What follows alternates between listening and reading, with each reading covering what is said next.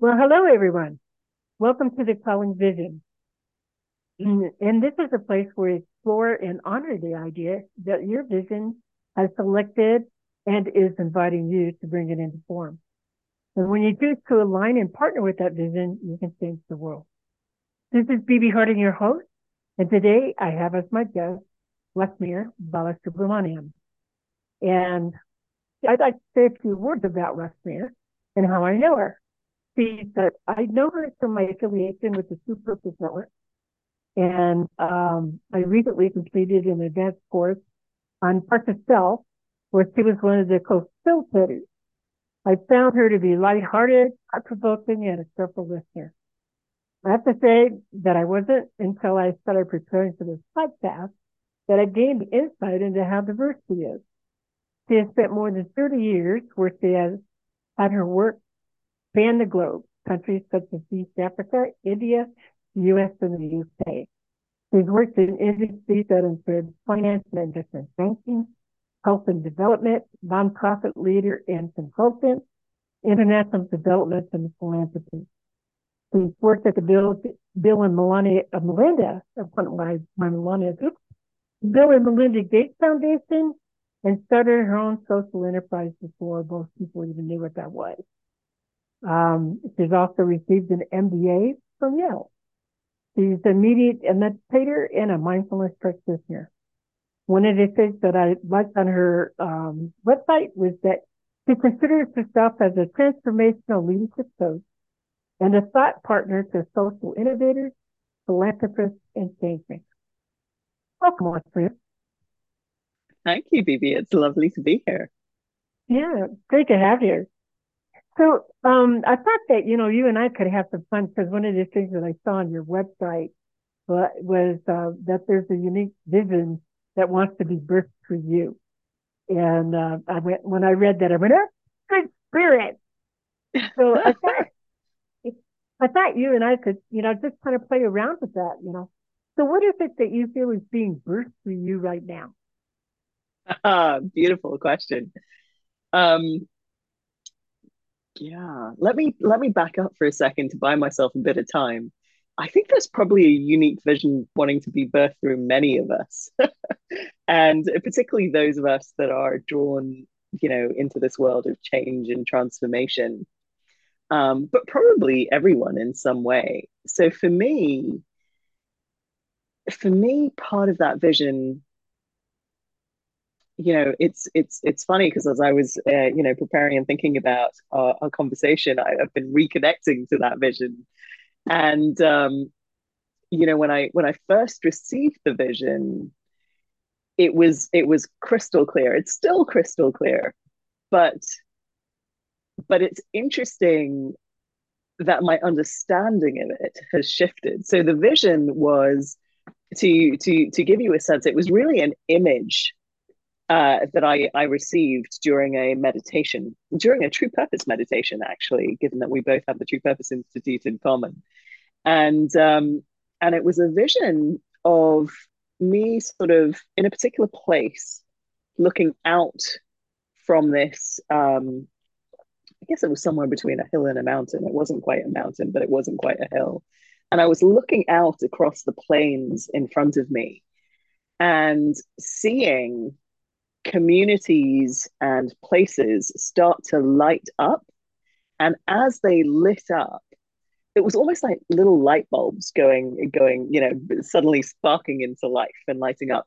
And as they lit up, the lights were expanding in these different communities that I could see from this vantage point. And then they were starting to stretch out, and there was light starting to reach out and connect one community to another. And it was just this sense of um, places coming alive. And it was incredibly beautiful and very meaningful for me. At the same time, what I've learned over the years is that my interpretation of that vision has been colored by my worldview at that point and my experience base at the different points in my life since I had the vision. So, for example, I received that vision not too long after I left the Gates Foundation. And so a lot of my work at that point was still very much in the world of global health, international development. So my initial sort of thinking about, okay, how do I bring this vision into reality was much more connected to addressing very concrete, practical issues in the world, like addressing poverty or health challenges, or agricultural challenges or environmental challenges, right? That's sort of where my head naturally went because that was so much of my work at the time. Whereas now and that was well over 10 years ago. So it's been a while. And at this point,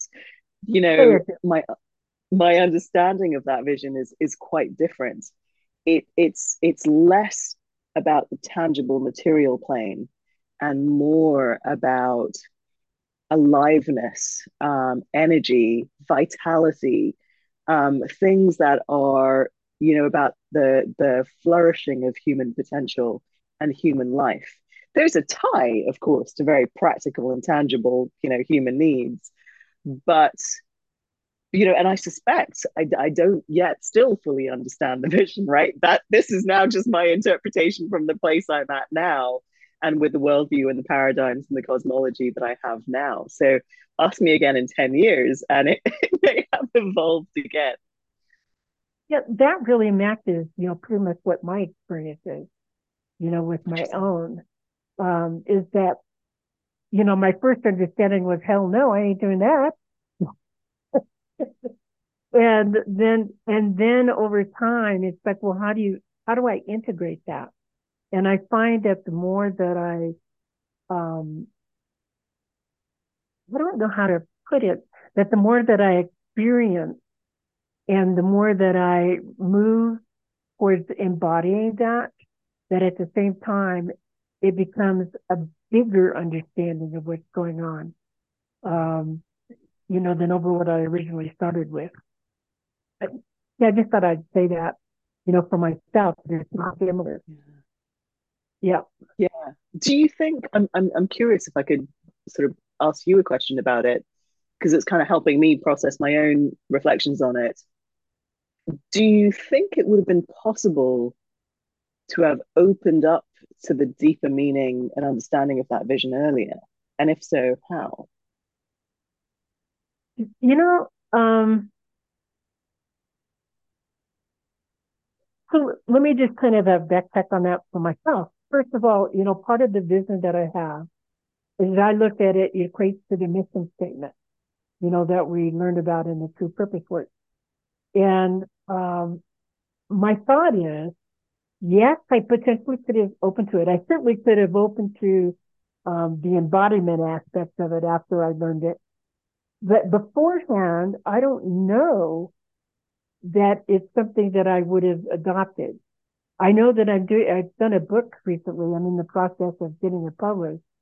We're in doing a retrospective because I essentially said to the universe, hey, so I'm meant to do this. Tell me how I was prepared. And I thought that was kind of bold to be asking the universe to do that, expected that it wouldn't. And I found that, there's been a theme, and that's one of the things that I wanted to talk to you about. Found that there's been a consistent theme that's been present in my life. It's just that, it's like you said, first of all, it's based in practicality and, what have you. But now I feel that it's evolved into even higher than just practicality. And it's like, that consciousness to bring in, because my mission statement is to bring all of creation into communion. And, besides saying that, that was more than I can handle, I've come to think of it as that, on very practical terms, it's really awakening people to the idea that there's the wisdom in all things, all right, and that you can partner with that. And those are thought patterns that I never would have had, way back in time. I don't know if that answers a question for you and what you reflected on that is. Yeah, yeah. It it does answer the question, and it's similar to my own reflections on it. Because I think my answer to the question is yes and no, right? Okay. Yeah. The yes is it's always possible, but the no is because I don't know that we're always ready or that we're always open. And speaking of myself, certainly here, you know, I know there have been times in my life where I've thought I was ready or I thought I was open, but from within the paradigms that we're living within, it's very difficult to break out of that and to question it and to see what's possible. So one of the things I have to keep coming back to is this idea of letting go and surrendering to greater wisdom, to greater insight. And this is another thing that I think is really interesting about this vision question, and this podcast series that you're doing, because it's also made me sort of really just pay more attention to when we are receiving a vision versus creating a vision. And I think that's a big part of what I've had to learn to let go, because all my, especially my business oriented training and organizational oriented training, it's much more about, okay, we're going to define the vision, right? We're going to use the mind and the data and the history and what we want to do and the desires, and we're going to create that vision. And that's not bad. That has utility. There's times where the creating of the vision, I think, is incredibly useful. But that receiving of a vision is palpably different. It feels different. It resonates differently. It's almost like a calling to live into something greater and to grow ourselves to be capable of realizing that vision. Again, one of the reasons I like the name of your podcast, right? The calling vision. It's calling us to something greater. So it must be coming from a greater place of being, a different place of being than we're currently in. Totally agree with that. I was going to say, and then you said it already, that, one of the single largest things that I've learned in this process is that willingness to be open to receive. And that, it's, and you also alluded to the same thing. It's not about us forcing our way through it, thinking, that this is the way to go and this is how to make it happen. And that's actually, how the calling vision came to be, is that I sat there as I was listening to somebody talk about setting our goals for our vision. I'm sitting there going, we got it all wrong. That's not how it works. The vision goes, hello, yeah. You're gonna take me up or not? Yeah. And yeah, so I would say totally that it's been a case of letting go how to make it happen and being willing to receive what wants to come through. Mm-hmm. Yeah, very much so. I mean, again, this there's a tie here again to me for the to the true purpose work that we're both involved in, right? Because the methods that we utilize to connect to wisdom sources are powerful, right? They're the same methods that I think that can help us be open to receiving, but we still Yeah. have to be open to receiving. There's still a choice there, a willingness, if you like.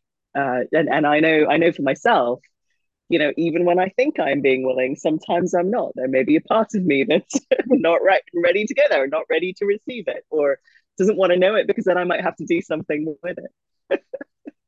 Yeah, I can resonate with that one. Kind of like, oh, I'd like to have a conversation. No, I don't really want to have a conversation. Exactly. I'm quite happy with my life as it is. Thank you very much. Don't mess it up. But you talked about, on your site, you talked about that, one of the programs you have is working with people to overcome their saboteurs. Overcome might not be the right word, but in dealing with their saboteurs. So in your growing process, have you been aware of having saboteur energy? I love, I should say, parts of self, my little parts of self that are showing up, we used to say this even before, it's like my curious part, my nervous part, my excited part, and all those other things. So my curious part is wanting to know, do you have to deal with saboteurs? And what kinds of things were they talking to you about? And how did you move past? Interesting. Yeah, the saboteur framing, BB, is really interesting because the sort of saboteur sage frame comes from the positive intelligence program and Shazad Shamin's work. And I love his work. It's excellent in many ways because what it does is it takes parts work, which you and I are familiar with. I know we're both voice dialogue trained. We've both been through Inner Harmony, and so forth. So we know the complexity of the psyche and the myriad of parts that are available to engage with and that are part of what makes up who we are and how we are in the world. But in the positive intelligence program, what Shazad has, I think, really cleverly done is he's used root factor analysis to say, okay, we've got this complexity of parts in our psyche, but when at the end of the day, when we look at the majority of people, what are the core recurring parts? And so he simplified through root factor analysis to kind of 10 core saboteurs that he says, everyone has to some degree, but you've got a handful of those that are really dominant in your psyche that are showing up that have probably helped you be as successful as you currently are, but might also be holding you back from that next level of happiness, effectiveness, um, and so forth. So there's that's where the saboteur language comes from, and then he contrasts that with one sage, which you could argue is a wiser elder self, for example. So it's a beautiful framework because what I find is the simplicity of it, together with the data and the science behind it, enables people who haven't never done parts work or don't understand the complexity of their inner worlds.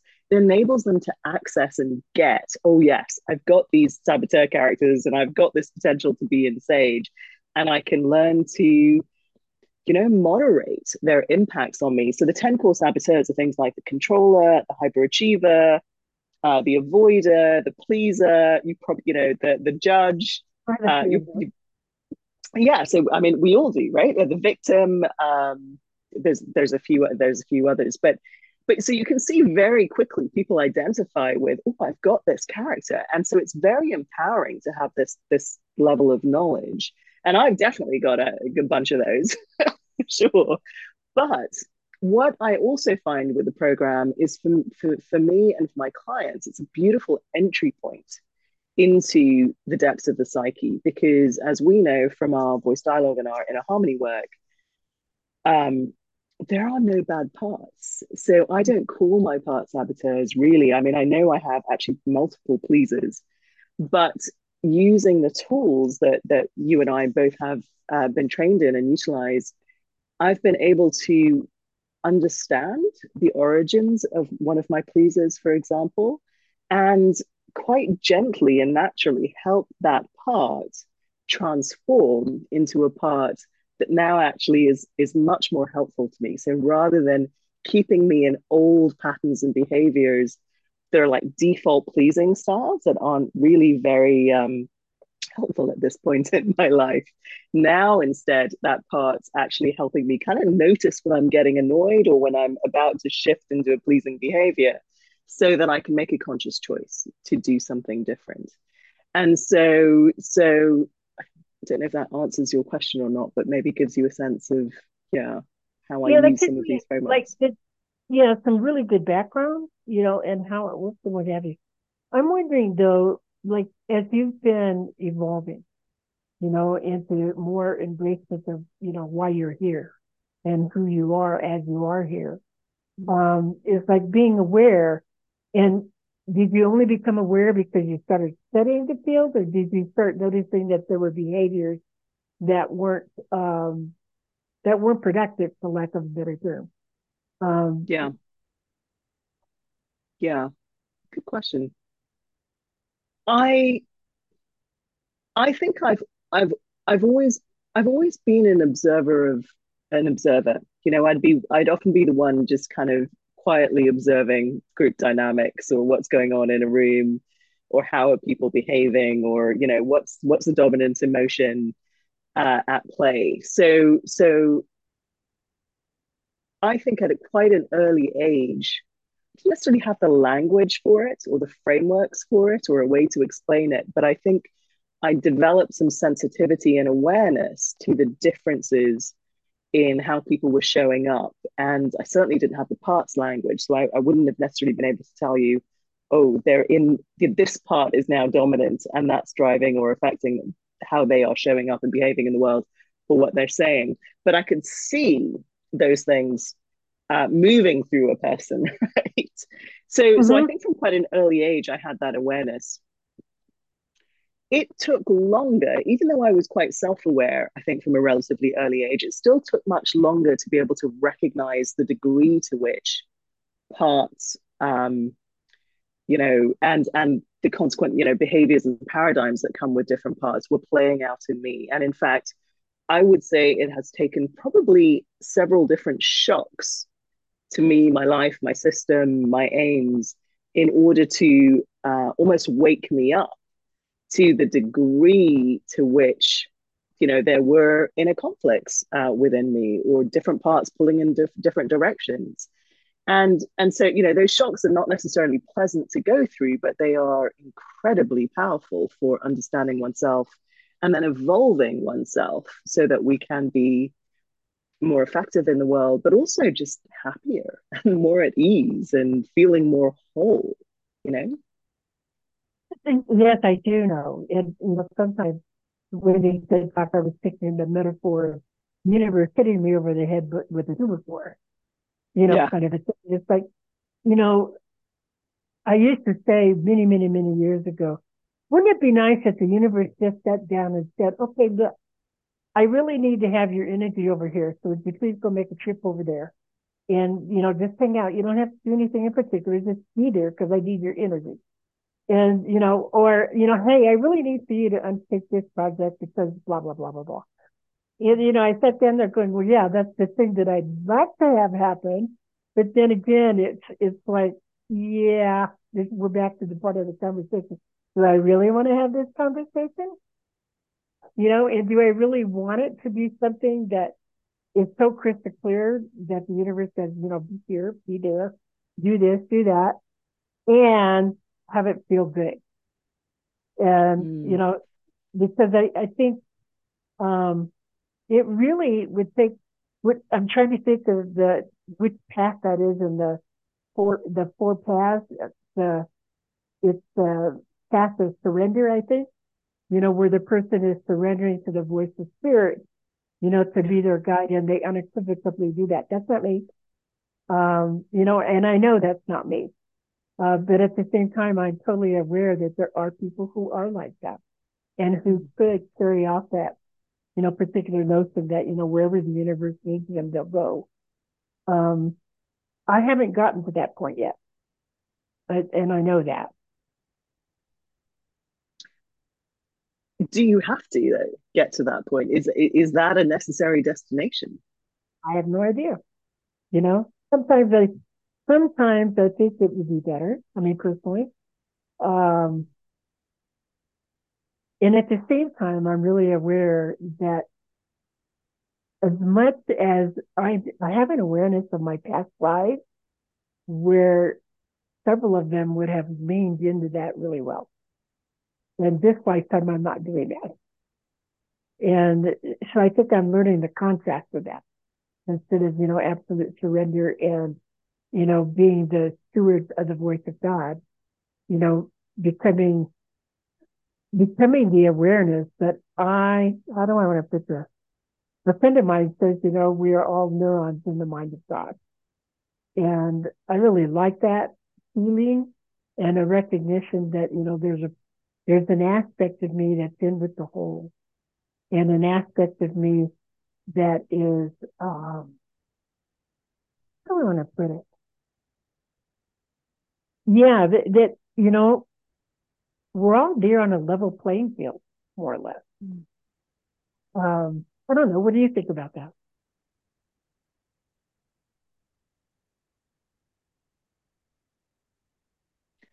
What's going through my mind is a realization I had a few months ago related to the four paths. And for anyone that's listening that isn't familiar with the four paths, This is something created by Tim Kelly of the True Purpose Institute. Have you talked about this already on your podcast? I have not. No, support. Okay, so just in a just a very quick overview is if you think about the 2 by 2 matrix, on one axis is ego, and do you have high or low ego, right? How important is the ego in how you live your life and the choices that you make? Is it high? Is it low?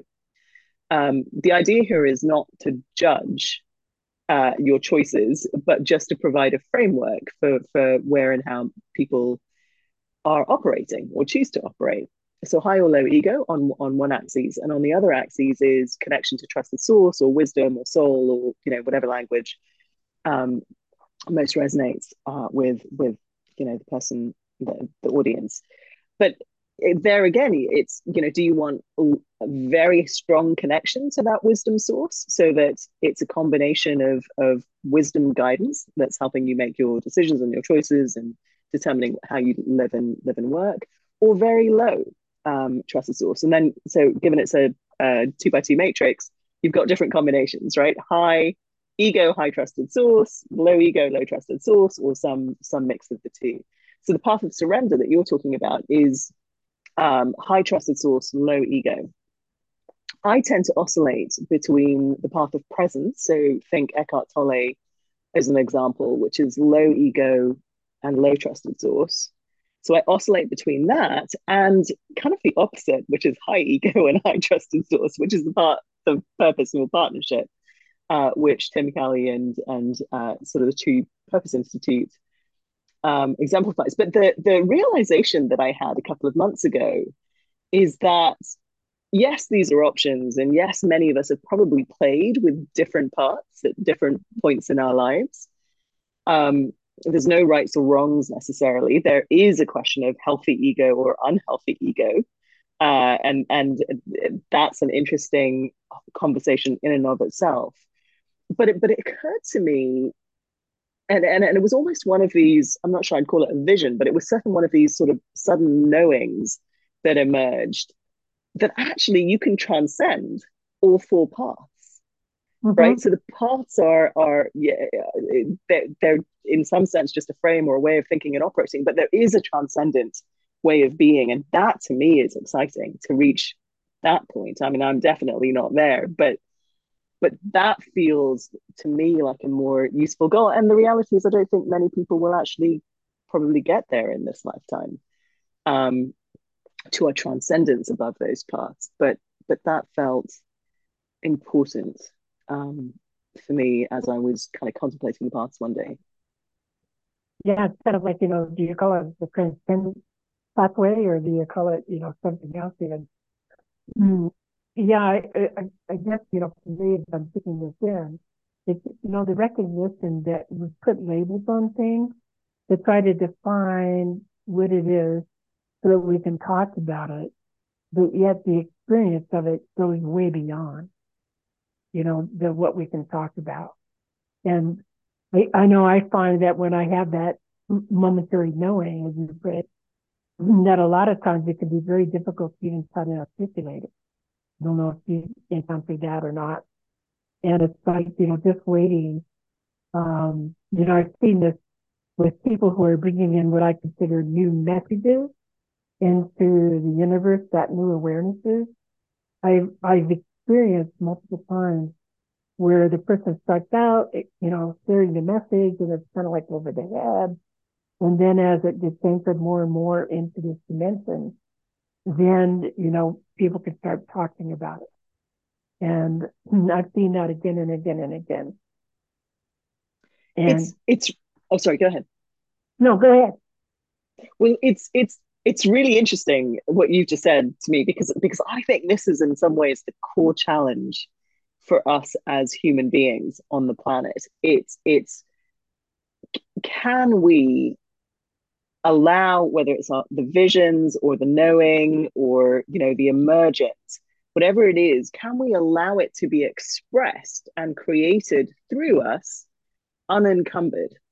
Because we Mm, each have a unique essence, right? So if we're all part of this larger whole, our little flavor, our essence is unique.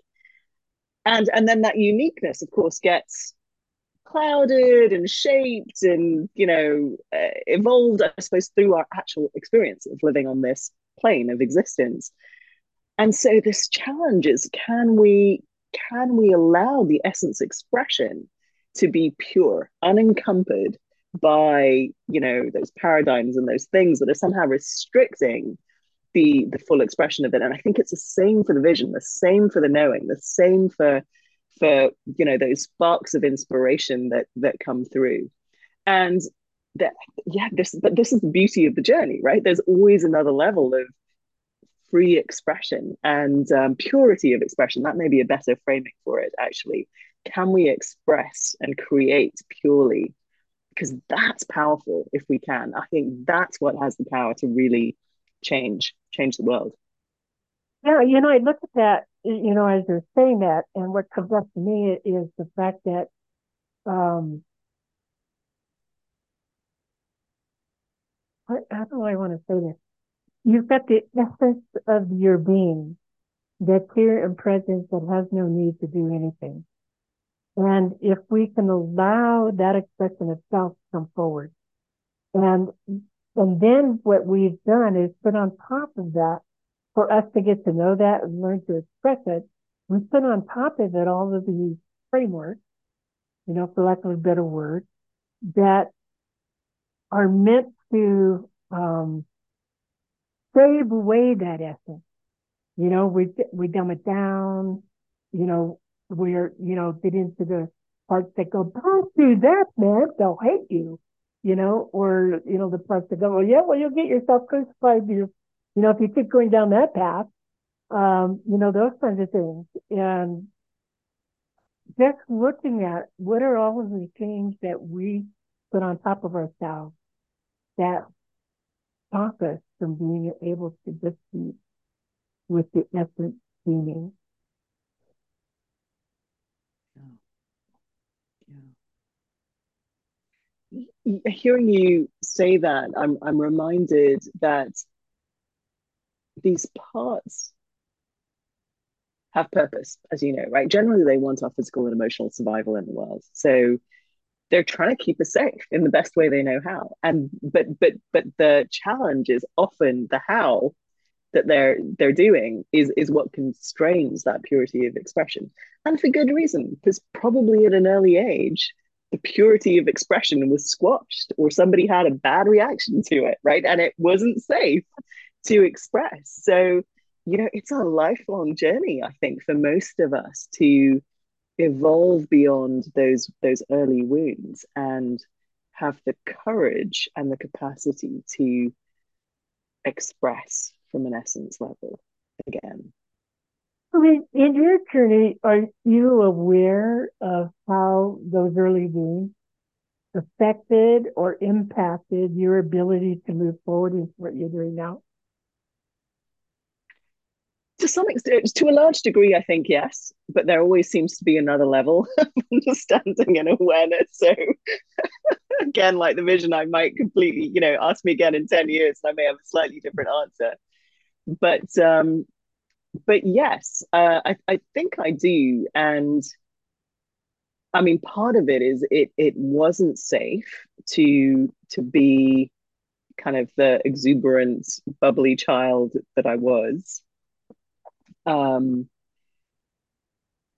and I had a pretty good childhood. It's not like there was anything really horrible that happened to me, but it doesn't have to be trauma with a big T, right? For Yeah, the exactly. essence to be stifled, for the aliveness to get stifled. And I remember in particular one conversation. I can't remember if we were at home or if we were somewhere on holiday, but a comment was made by one of my parents that I couldn't sit still, right? I was a very lively, active child. But there's something about the way this comment was made, I took it as a challenge. I was going to show them that I could be Yeah. absolutely still. And somehow, that got stuck. I got stuck in this kind of still silent mode to a degree for a while. And it's interesting, Bibi, because I've also over the years, as I've reconnected to my essence and my purpose and done a lot of the inner work to heal some of my wounding, and to create kind of more wholeness and alignment in myself, I've realized there was that stillness that I imposed on myself, but there's also this deep vein of stillness that runs through me. And so as I've been able to unpack that, I'm now much better able to tap in to the deeper vein of stillness that's I think beyond me in some way, right? But it's perhaps part of my essence. And I think that early decision that I made to be still, to show them that I could be still, somehow was part of my training. Um, but I have to be very careful because I think a lot of people, you know, who don't know me super well can't differentiate between when I fall into that sort of learned still mode versus the deep still mode. Although those that have more of a spiritual edge do get it because there's a different quality of stillness and presence when I'm in the deep still mode. Yeah, I mean, what strikes me when you share that is that that deep stillness is that surrender and opening and receiving, whereas the other level of stillness is that making doing. Um, Interesting. and there's a huge difference. Um, all I can think of is, it's the deep stillness that runs through you, or the deep well, that's in there. And yeah, it really, it feels like it's the being versus the doing, It's a between the two. beautiful way of articulating the difference. I really love how you did that. It's interesting because it does make me wonder though, isn't it? The doing somehow was important, I believe, to help me tap into the being, which now has probably more potency. So this is where the interplay between what it means to be a human with our mind and our physical needs in a world that is really much beyond the physical, right? I mean, if we look at energy mass equivalence, everything is energy and frequency. But this interplay, this dance between the physical and the energetic, comes back, I think, to some of the things we were talking about earlier. It's just another framing for, I think, the core challenge of what it means to be human. Can we move between these states of being in a dynamic and essential way, and a useful way? Yeah, what comes up for me is that when you talk about that, is that um, that challenge to be still, you would have never discovered, in my opinion, or at least my current thought process, is that you never would have had the opportunity to discover that deeper sense of stillness because you never would have been aware of the idea. Somebody had to plant the idea of stillness for you to be able to work with it and allow it to evolve within you. At least that's the thought that I'm having at this moment, is that part of it is, learning to reframe even the experiences that we've had and look at them as that they were our introduction, for awarenesses that we would be able to hold and let it evolve, let the light show up around the, community. Um, what do you think about that? Yeah, I think you're onto something very powerful there. I think that's right. It was sparking for me as well. I I think that moment, that choice was powerfully catalytic, partly for the Mm, reasons that you've said, and partly because by moving into a more still way of being, I probably became a much more astute observer of people and the world, right? So then all kinds of other insights and awarenesses and training were happening because I was in that still mode. Now, the challenge, of course, is when you're young and you're doing all of this unconsciously, it's coming from a place of fear and protectiveness. And so there again, the work is to shift out of, to evolve beyond the fear and the protectiveness and the survival needs, to be able to bring that skillfulness, those capacities from a place of love, presence, wholeness, and non-attachment. And that's something I'm much more able to do now, having done a lot of healing work and meditation work. But I still have to be conscious about it, right? Because I'm still human, so I can still fall into fear. Oh yeah.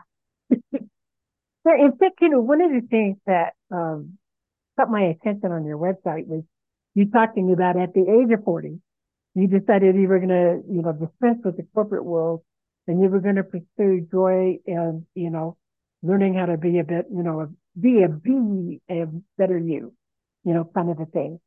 And when you decided to make that choice, do you think that was like the reemergence of a bubbly child? Mm,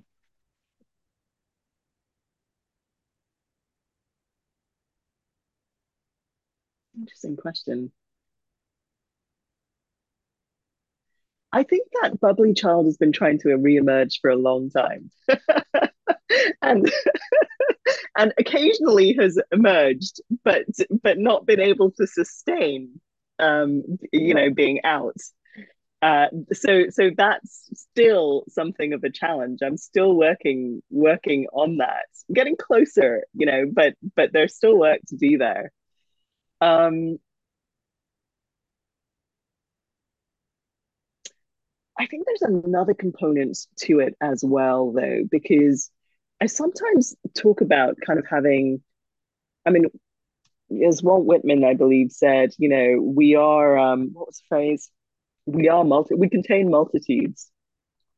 And we do, right? We contain multitudes. And we've talked about parts already as an example of that. But when I think about that, I also sort of find myself, I've two primary poles.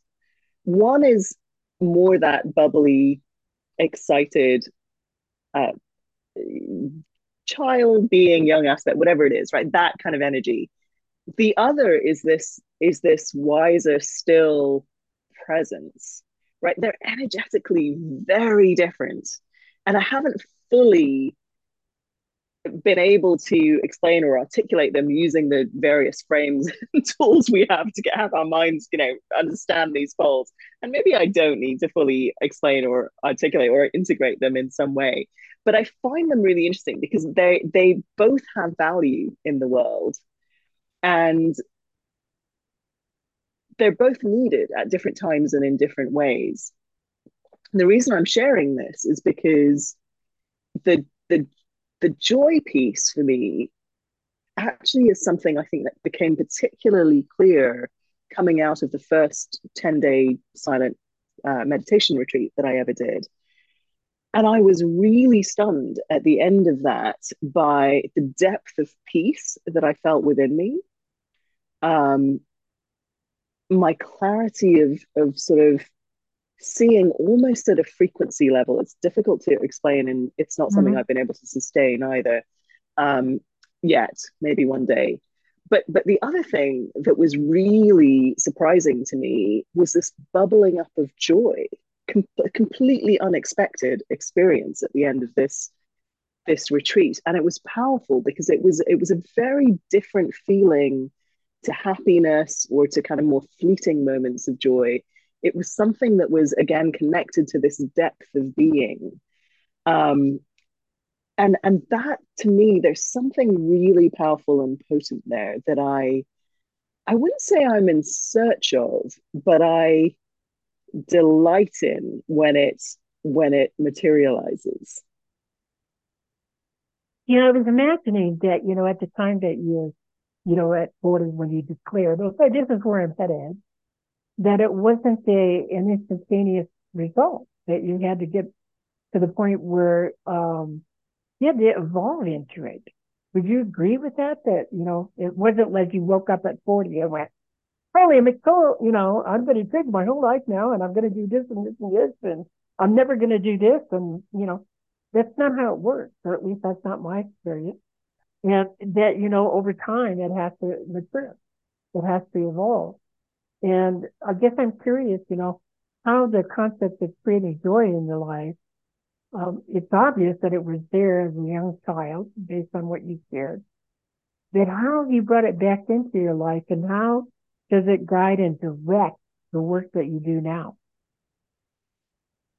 Yeah, so this probably brings us full circle in some ways, this question, because it doesn't guide and direct the work that I do now. And that I think is partly connected to my owning the vision that I had and living into it as fully as I could. And I say vision, but I'm meaning a combination of vision and purpose. When we, particularly as we think about sort of purpose in terms of essence, blessing, mission, and message. Um, so it does and it doesn't. And sometimes I come to it more intentionally and think about how could I, how can I, how might I, you know, bring more joy, unleash more joy in myself and in the world, in others. Other times, I don't even have to think about it. I'm thinking about, in particular, there's a handful of clients that I've had over the years where I kind of know we're done some because joy has not just joy, but joy and playfulness has been released and they're embodying it in a beautiful way and it's very present in our coaching conversations and it's very natural, it's very spontaneous, and it's the best coaching conversations to me are always when it's a co-creation. And as we move into that kind of really powerful coaching conversation, it often the joy and the playfulness naturally arise in me, in them, in our relationship, and it's a beautiful, beautiful thing. The other thing that I come back to, and it's interesting because I'm starting to now go back into working in organizations again in a way that I haven't for a few years. Um, but I find in teams and groups, when you hit that moment of creative flow, co-creative flow, right? There's a dynamic, there's a feeling, it's fluid, it's it's it's it's a beautiful thing. And even though in the moment people might not name joy, reflecting on the experience, and this sort of ties, I suppose, to Mihai Csikszentmihalyi's work on flow, there's a feeling of joyfulness, of joy. That was a joyful experience. And so that piece around the co-creation, I think, is incredibly important. I think this is also important for our world because I think we are moving, I think evolutionary, we are trying to move from what is more recently been very individualistic in terms of creation and doing to more collective. So I think part of this next level of joy is to be able to really co-create with each other, but with life, right? So there's that aspect of surrendering, receiving, and working with the energies of life to create something. And in that process, joy will be released in without doubt. I mean, I think anyone with a kind of with a creative aspect or orientation to them, I think will get what we're Yeah, talking about because they've experienced it. yeah, I agree. So, you talked about that, your purpose. Actually, you didn't say so much what you thought your purpose was. You shared your vision. That Mm. was with all of the lights and everything, and being able to see the light within the community and then the light reaching out. How would you translate that, or how did you translate that through the true purpose process into like your mission statement? Yeah, it's interesting. My mission that is actually my evolving. Um, the mission that I received quite early on, but didn't fully own or know how to live into, and probably still don't, candidly, was was to unleash joy in the world. So, so I'm still working out the what You're and trying to how pick of up. that, and that's why I think I don't. There's parts of me that still don't fully own that. But one thing that I am really intrigued by and delighted by is ever since I received that mission, I've particularly in the last five years, I keep seeing joy popping up everywhere. More and more people are referencing it, are doing things with it, are being intentional about it. So it's also possible that my work around it is at the field level rather than at the level of specific specific interventions. Yeah, I want to just acknowledge that I too am hearing a lot of reference to people doing things out of joy. And in fact, I know several people in my life that they feel like, the thing that they're working on right now is how to bring more joy to their life. And, there are people, and I'm starting to move in this direction myself. It's like, if it doesn't feel good, I don't want to do it, and I usually don't do it if it doesn't feel good. Yeah. So, and sometimes I go, well, you really should embrace this particular thing because it will benefit you. And I'm still, no. Yeah, So so it's powerful, isn't it? It reminds me the first ever coach I hired was she was incredibly catalytic in my life, Phoebe, because at the time that I hired her, I was living primarily in my head. It was very cerebral, very intellectual, and that was safe, right? My hey, with safety, one of my finance and banking, that's going to matter way. exactly. So, it's and funnily enough, a lot of my clients are now, trying to make that journey back from the head into the heart, into the whole being. It's a beautiful journey, but it was very tough for me. But one of the things I really learned from her was, to really pay attention to what brought me alive, to my excitement, and to use those as guides. Is or isn't this the right direction for me? And I think since then I've also done a lot of thinking around this connection from, or spectrum, if you like, from fear through to excitement, and it goes through anxiety. So anxiety is a very interesting thing because you tip slightly one way and you could be tipping towards fear. You tip slightly the other way, or you're willing to face that anxiety, and it can lead you to excitement. Now, if you can already feel the excitement without having to experience the anxiety, even better. There's something there for you. And actually, this reminds me of one more thing I was thinking might be useful to share in relation to vision, because sometimes we have or receive a very clear vision, or we create it because we are remarkably creative beings. And some of us, I think, particularly have a very powerful imagination, so you can quickly conjure up a vision in your minds.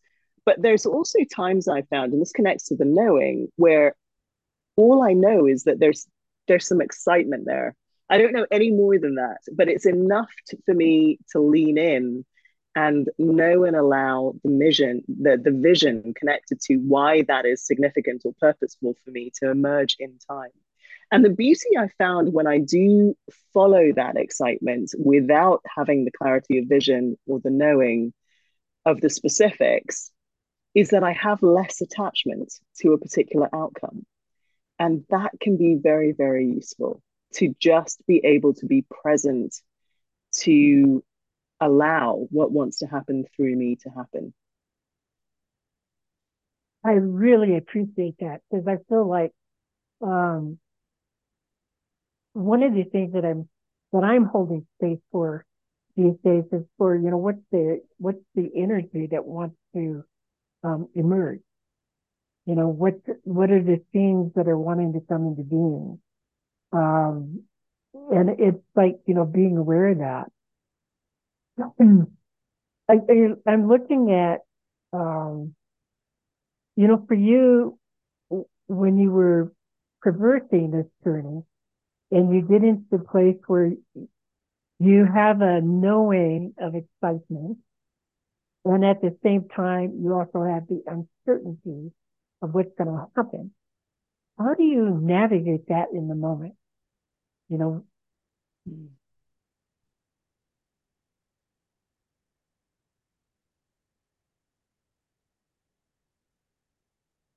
Yeah, interesting question. I mean, there's two examples coming to mind, but they're quite different because one of them there was no uncertainty. It was the move to Cornwall when I let myself know. The knowing was super clear. There was no decision to be made. It just was, and there was no fear or uncertainty. It just was the right next thing to do. People often look at me, or people that meet me will often say, "Gosh, that was such a brave thing to move, not knowing anyone there, etc." It wasn't brave at all. It was just the natural next step because the knowing was so clear and there was no uncertainty about it. But I had to let myself have the knowing, right? Which I'd been resisting for a while. So that's one incident. And so maybe that's part of it is recognizing when we don't want to know and being okay with that, right? Sometimes we don't have to get rid of the unwillingness to know, but it may just be simply accepting that that's where we're at the moment. And that in itself, I think, will help the knowing drop in. But the another example of that is someone that I met that I didn't know why, but there was some resonance. There was some resonance, and I just thought, I know what this is. I don't really see why I need to do this, but I need to do this because of this resonance. And so the excitement was palpable. Um, the uncertainty was around, yeah, just again, couldn't really see the potential of the possibilities. Um, and so didn't really know what to do with it. But I navigated it by just trusting. All I have to do at any point is take the next step, and then I can always make another choice. If that next step doesn't result in something that still has the same level of resonance or excitement, I just make another choice. I've not lost anything. I'm not attached to a particular outcome. I'm not looking for anything particular to happen here. I'm just trusting and following the excitement and always remembering I have choice. So just take the next step that feels right to take. You really bring up within me that one of the big things that I discovered a few years ago was I'm not married to the choices that I make. I thought that once I decided on something, I was going to have to live with that for the rest of my life. And the idea that I could make another choice was like, what? It's powerful though, isn't it, when you realize that? Well, I was going to say, it was like, my whole life I learned, you make a decision, you stick with it, kind of a thing. And it was like to go, you mean I have to do something else? Oh. I wonder where that comes from. That why do we take that where does that belief that because it is a belief, right? And probably one Yeah. we've been taught. But yeah, you make a decision, you stick with it. But actually, you make a decision, it doesn't work out. Well, just make a new decision. Yeah. Yeah, but usually my pathway has been make a decision, live with it. If it doesn't work out, keep working at it to make it work. Oh yes, I've done there. I've been there, done that as well. And then maybe I go wake up one day and go, I don't really have to do that. So, Rashmir, I really enjoyed our conversation. Um, if people wanted to, work with you, get a hold of you, how would they do that? Especially since you're over in the UK. Yeah, so I think there's probably two best ways to get hold of me. So one thing they can do is just look at my website, which is my first name Rashmir Rashmir.net. So quite easy to find. I mean, Google me. There's not many people with the first name Rashmir. It's pretty easy to find me. And then from my website, you can always reach out and contact me. There's a contact form. The other place that I'm really active is LinkedIn. And likewise, if you just Google me, my LinkedIn profile will come up. Or if you look up my first name in LinkedIn, again, you'll find me. And I'm pretty active. I'm weirdly enjoying LinkedIn these days. so Wow. so yeah, great place to connect and have a conversation and swap ideas and thinking and yeah. So those are probably the two best options. So is there a direct link on LinkedIn that you would recommend people or just go to LinkedIn and look it up? There is a direct link. It does involve my surname, however, so which, as you know, it's quite long. So it might just be easier for people to look at my first name, like search Rashmir on LinkedIn, and you can find me. Okay, cool. So is there any other wisdom that you would like to share before we close this call?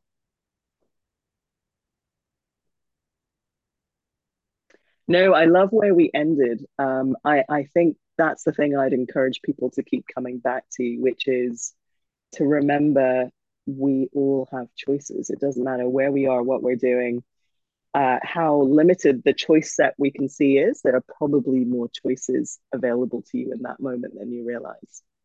Really good. Really good. All right. Well, Rashmir, thank you so much for your time today. I really appreciate it. And like I said, I really enjoyed the time that I spent with you today. Oh, it's my pleasure, BB. It's been such a fun conversation. And I so appreciate your questions and reflections as well. Thank you for having me. All right.